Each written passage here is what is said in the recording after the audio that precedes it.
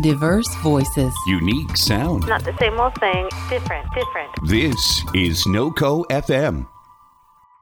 Please don't go, I need you so I...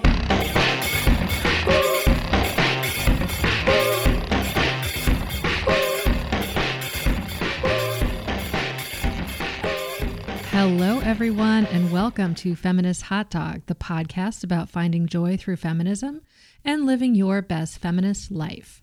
It is July 2020, and it has been almost 6 weeks since George Floyd was murdered by police in Minneapolis. And there are still folks in the streets, in cities all over the country, which is amazing. So because we as a culture tend to get bored and move on, I am really trying to do my part to keep us here and to recognize that as fucked up as 2020 has been, it has given us a combination of circumstances we haven't seen before, or at least not in this lifetime. And I feel really strongly that we need to stay present, keep fighting, keep talking, keep learning and unlearning, and most importantly, keep envisioning the future that we want. A woman who is part of my spiritual community recently commented that it feels like we are between worlds. We have shed the world where most people are willing to look the other way and just pretend that our systems aren't corrupt and racist. And now we're waiting, generating, constructing the next world. But we aren't quite there yet. And we know that the leadership in our country right now is also working as hard as they can to make sure that whatever comes next limits the power of the people as much as possible, because they are terrified by what they're seeing. So that's where I'm at. We can't be complacent. We can't assume that Trump is going to lose in November, and we must keep imagining a future in which all people are free to thrive and love and learn and grow, and a future in which no one lives in cages. So today, we're going to talk about an aspect of our criminal justice system that impedes that future for many people. And it's also something that has been in the news a lot lately, the cash bail system. I, like many people, had a vague understanding that cash bail is a bad deal, and I've given money to some bail funds due to COVID and also to help some of the protesters arrested recently. But similar to defunding the police, I didn't understand the nuances or the larger context of the cash bail system and what it might actually mean to end it. Luckily, I was able to connect with Ashley Edwards, a social worker and activist who helps run the bailout here in Montgomery. And I'm going to hand it over to her now to talk about what that is and how MGM bailout began. I have been searching for an organizing space that feels like home, and Montgomery bailout is absolutely that.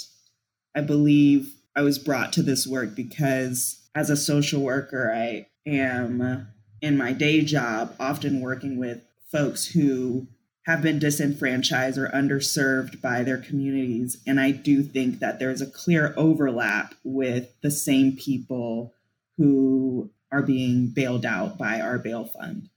We began in mid-March, around the time that many communities across the country were going into full quarantine mode. So we thought that probably the most dangerous place you could be right now at risk for contracting COVID is a jail.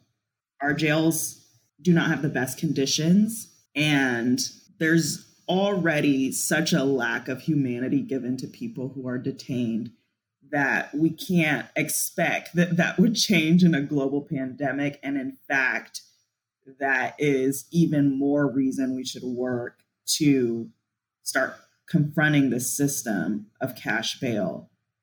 I asked Ashley to break down the cash bail system for me step by step so I could really understand what it does, who it affects, and how it fits into the larger picture of the current reform conversations, as well as calls to abolish policing in prisons, which, if you've been listening, is really the conversation that I'm here for these days. Say someone gets arrested and charged with a crime, and they are immediately detained. In many state courts, crimes have an associated sort of cash bail amount that an individual must pay to be released before any hearings or trial is held in their case. So in essence, cash bail is like a debt a person is asked to pay to the court system that serves as a contract that that person will return to court. And it's really important to know that cash bail is really discretionary. It's not standard across all of these court systems. Judges have a lot of leeway to sort of raise or lower the amount of cash bail as they please. And often cash bail amounts can be really, really high, even for someone who might have been doing comfortably before they got arrested. So if a person doesn't show up to court, they then are forfeiting the bail amount that they paid, and that money is given back to the government. If they do show up to all their hearings, they eventually get the money back, but that could be less than what they paid if you are subtracting the fines and fees that are assessed after they are released or after they are convicted of a crime. So in many cases, people either don't get any of the money back or don't get the full amount of what they paid back. Bail bonds companies are able to allow someone to pay usually about 10% of the cash bail fee that they were assessed. So for instance, if your cash bail is $2,500, you can go to a bail bondsman and pay 10% of that. And then if you don't show up to court, you are then liable for the full amount to the bail bonds person.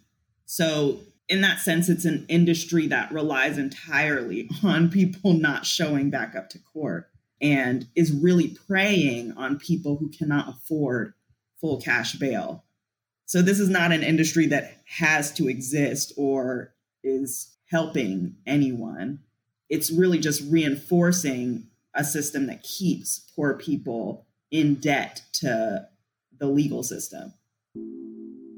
Cash bail is very common. It's the most common form of release. So some courts may, instead of cash bail, ask that you are released on your own recognizance. That's what they call it. And then you are released without having to pay anything. But there might be a fee that you are liable to pay if you don't show up to court after you are released. Or some systems have moved to a sort of assessment that evaluates whether you are, quote unquote, safe enough to be trusted to be released until your court hearings. So there are other alternatives to cash bail, but cash bail is the most common form of pretrial release. Okay. So for me, this is one of those things that because it seems like it's always been this way, that the injustice of it gets obscured in people's minds, especially people who don't live in over-policed neighborhoods. And this goes back to something we talked about in the last episode, that contact with the police is the gateway to the criminal justice system, and that in almost all cases, that is a bad thing for your life. And because we know Black and brown people and neighborhoods are over-policed, this is a racialized injustice that so clearly privileges people with money. So we have to denormalize this and really hold it up to the light and talk about all the ways cash bail is not only racist, but exploitative. It's also based on assumptions about the likelihood of flight risk that, as Ashley explains, just are not true. The most egregious part of all of this is that there's this common idea that you are innocent until you're proven guilty. And cash bail sort of is the exact opposite of that. You're basically guilty. So you have to prove you should be trusted to be let out by paying this ransom, essentially, to the government. Many people who want to abolish this cash bail system feel like the idea that people will just disappear is just really lazy logic. If the courts were really interested in people coming back to court, they would spend money on notification systems to text or call people to remind them of their court dates, or they would pay for the transportation to and from court, or they could send people out into the community, volunteers, or pay people to do public education on how the court process works, what to expect, when you should show up, what you should do when you show up. So if people are saying that, folks will just disappear without this number on their head, then it's really lazy, because there are so many other ways you could encourage folks to come back. If we did better public education, people would understand, here I am having an opportunity to fight for myself in court. Of course I'm going to show up, and I don't think that we're communicating that to the public. So it's just an excuse to say that cash bail is the only way we can ensure that people come back. I want to jump in here to clarify that this is not a small number of people we're talking about.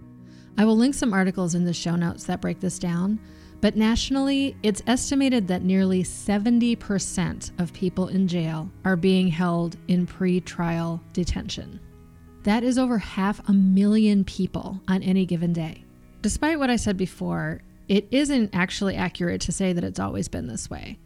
We may have had the cash bail system, but people who have not been found guilty of the charges against them account for 95% of all jail population growth between the years 2000 and the years 2014. 95%. We also really need to talk about the consequences of pretrial detention, which can be absolutely devastating. There are people who are held for years before they have their day in court. Sometimes their attorney can, ask for a bond reduction or ask the judge to release them on their own recognizance. But often judges will deny those motions. And so people sit and sit and sit. And especially now when court dates are being postponed and delayed and continued because we are in a global pandemic, it's astounding. Further, if you are able to be released before your trial, that can have an incredible impact on what your ultimate sentence is. If you're out prior to your day in court, you can participate more fully in your legal team's work. You can make a case essentially for why you should continue to be allowed to stay out. So, for instance, if someone is released pretrial and they're able to get back into their job, maybe they have not had the opportunity to complete school. Say they use that time pretrial to get their GED or get a high school diploma. When they go back in front of the judge, they have the opportunity to make a case. Hey, judge, look what I've done in the time between me getting arrested and me standing in front of you now. I have changed my life. I am ready to contribute to my community. It would be setting me back, in fact, if you now, after I've made such strides forward, detained me again. Compare that to a person who is held pre-trial. When they go in front of the judge, there is very, very little they can say to advocate for themselves. And they haven't been able to participate fully in the investigation or the preparation for their sentencing. So they have a much different orientation toward the judge, and the judge will have a much different orientation to them.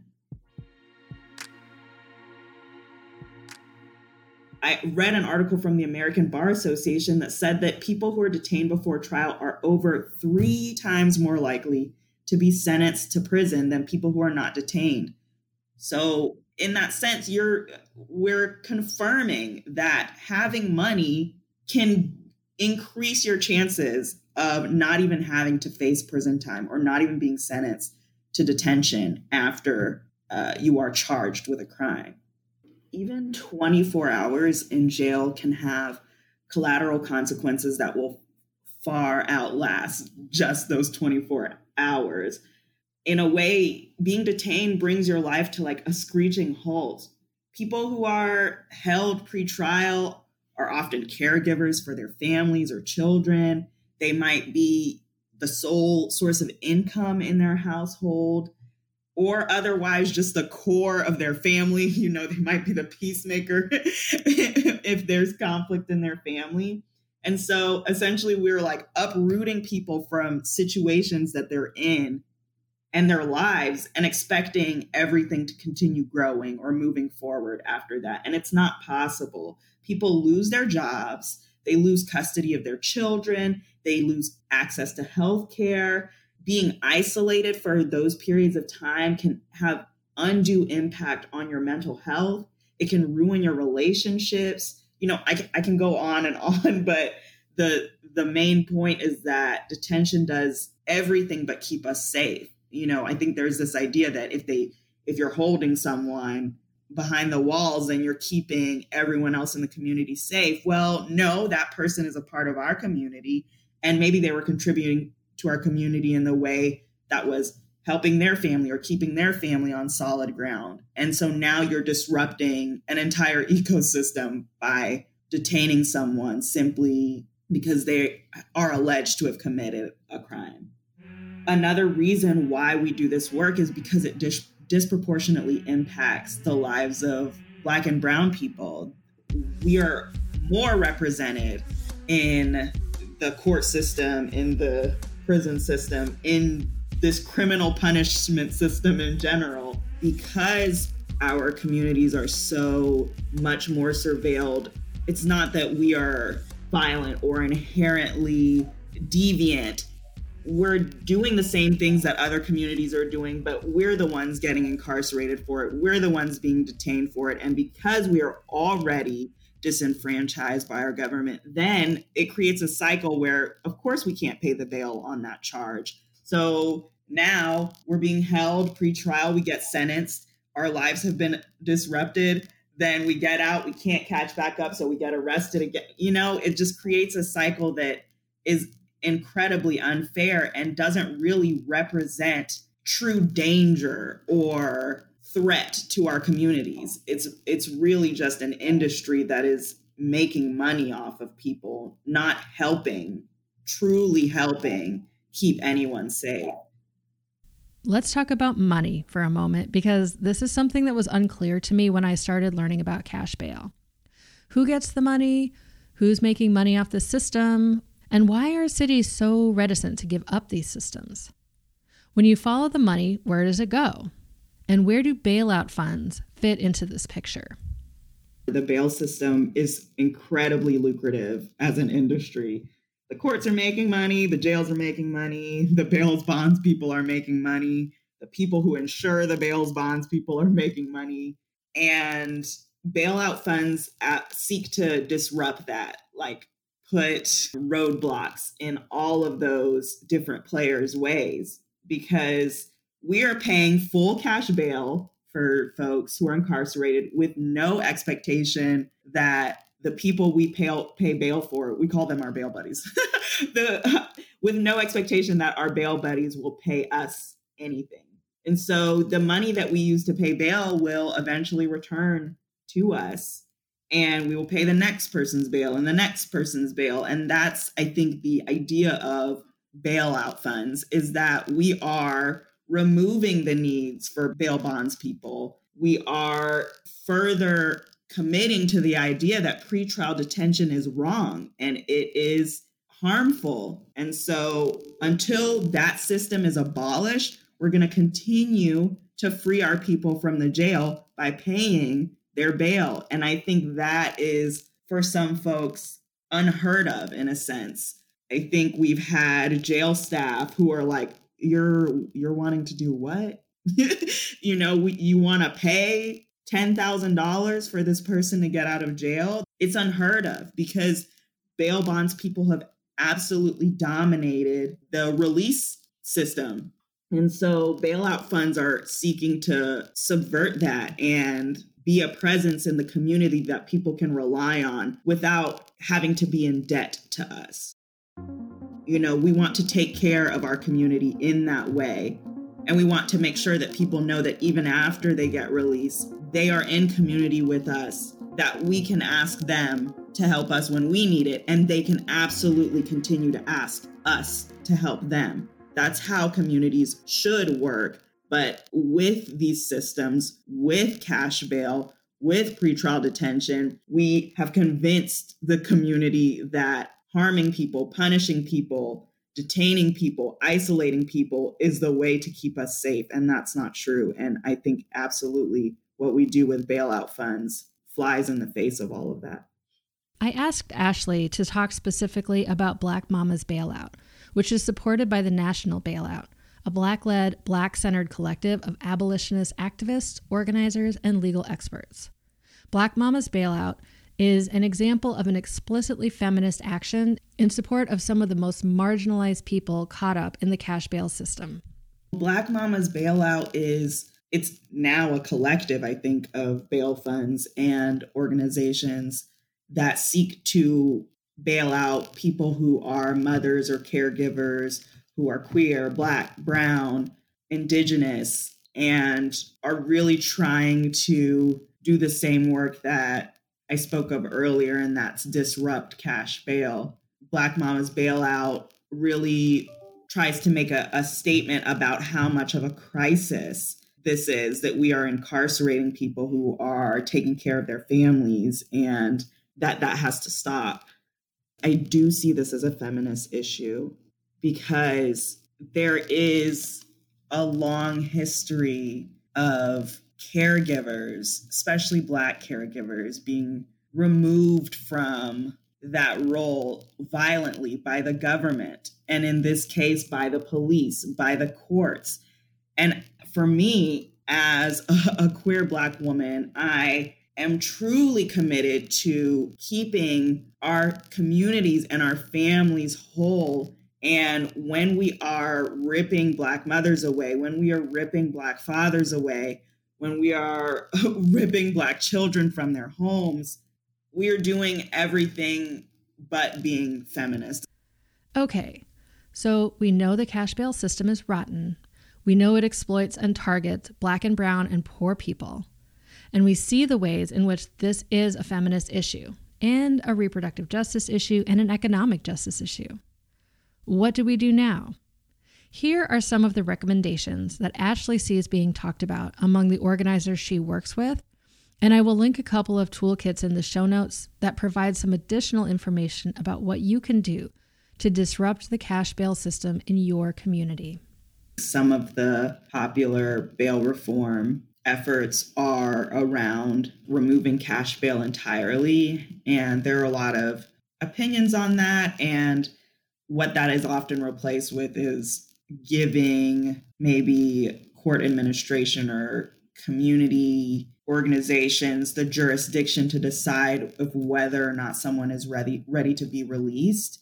And the abolitionist way that could be done is by, instead of saying, is this person going to be perfect when we release them? It's asking, what does this person need? You know, do they need transportation? Do they need treatment? Do they need to be connected to folks in the community who they can talk to when they want to talk to, simple things like that could circumvent having the need for cash bail. Like, this person is about to be released. What do they need to get released and released safely? And then we just get that done. Other reform efforts, I think, involve definitely appealing to the judges and asking the judges, if someone does not have the capacity to pay cash bail, to lower those bail amounts or remove them entirely and release people on their own recognizance. So you would do what's called in the federal system a signature bond. And a signature bond is that you sign your name saying that you're going to come back to court on your day. And if you don't come back, you owe this amount. I mean, I think there are a variety of reforms that would hopefully not distract us from the ultimate goal, which is to get rid of cash bail entirely.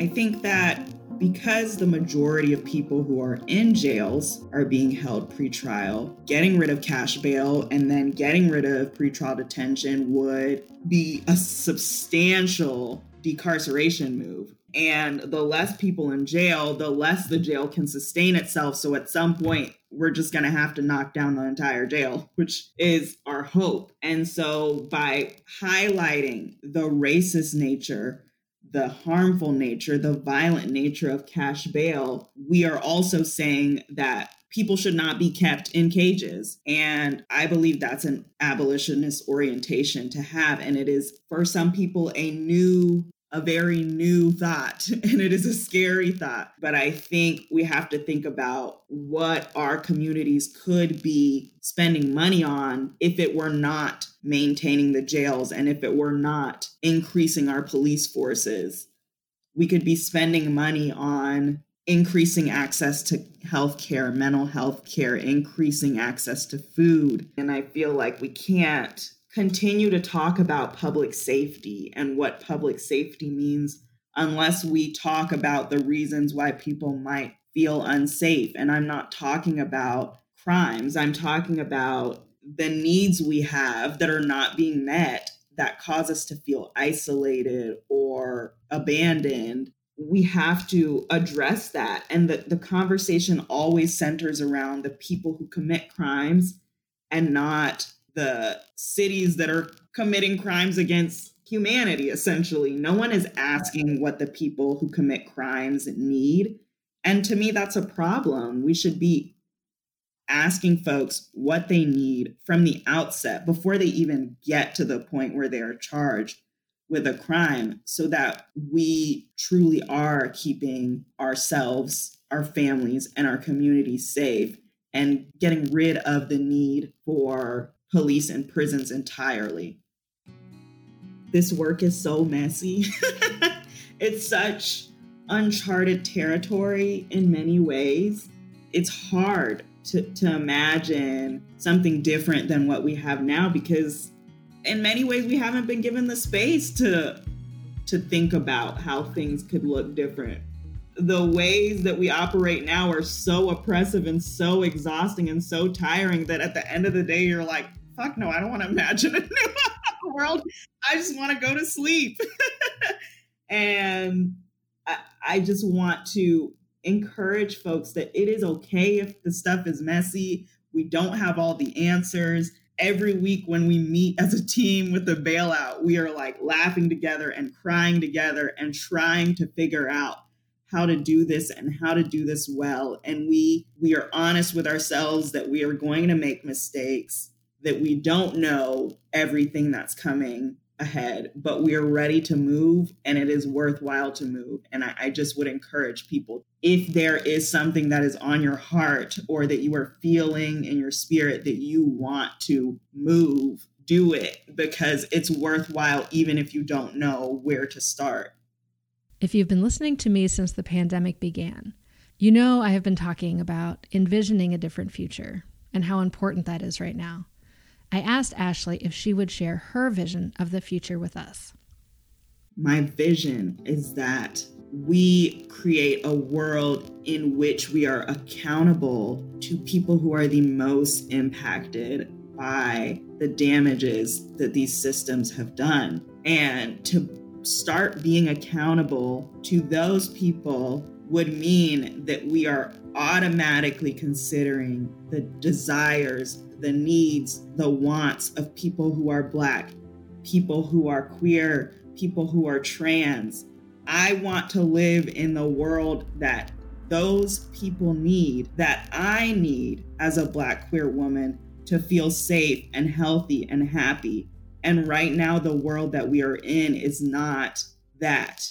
And so when I'm thinking or feeling like this shit is impossible, I think about all the work that has been done by my Black ancestors who were also envisioning the same world that I am envisioning now. And I think about both the similarities of the moments that we are in to the moments that they were in. And I think about the distance that we have trekked from those moments and how far we have come. And I know absolutely that the vision I have for a world in which we are taking care of everyone and paying attention to everyone's needs is possible. All right, my friends, you heard Ashley. This change is possible. This world is possible. I hope you will add your voice, your energy, your imagination to building a world where we not only end the cash bail system, but where we invest in each other and in communities where we can keep each other safe without putting people in cages. For more information, check out the National Bailout Fund Network and also Southerners on New Ground, another organization Ashley recommends folks support for their amazing work reimagining life in the South through organizing that centers the lived experiences of queer people, working class people, and Black and Brown people.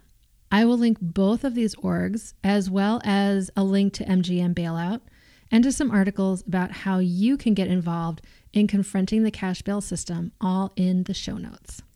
I want to extend a huge thank you to Ashley for taking time out of her busy schedule to talk to me, and to everyone at MGM Bailout for your incredible work. I also want to say thank you to the new patrons who have joined the Feminist Hot Dog Pack in the last few weeks. Shout out to Kristen, Bal, Annika, Kara, and Dylan for all of your love and support. And finally, thank you, listeners, for coming on this ride with me as I dig into these topics that are so critical to our lives and to our ability to build a new, safer world.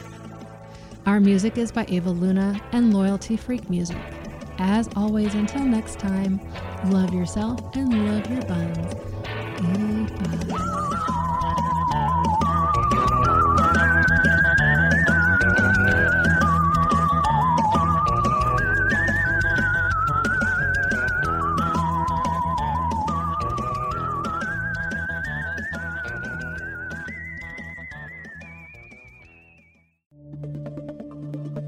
This has been a production of NoCo FM.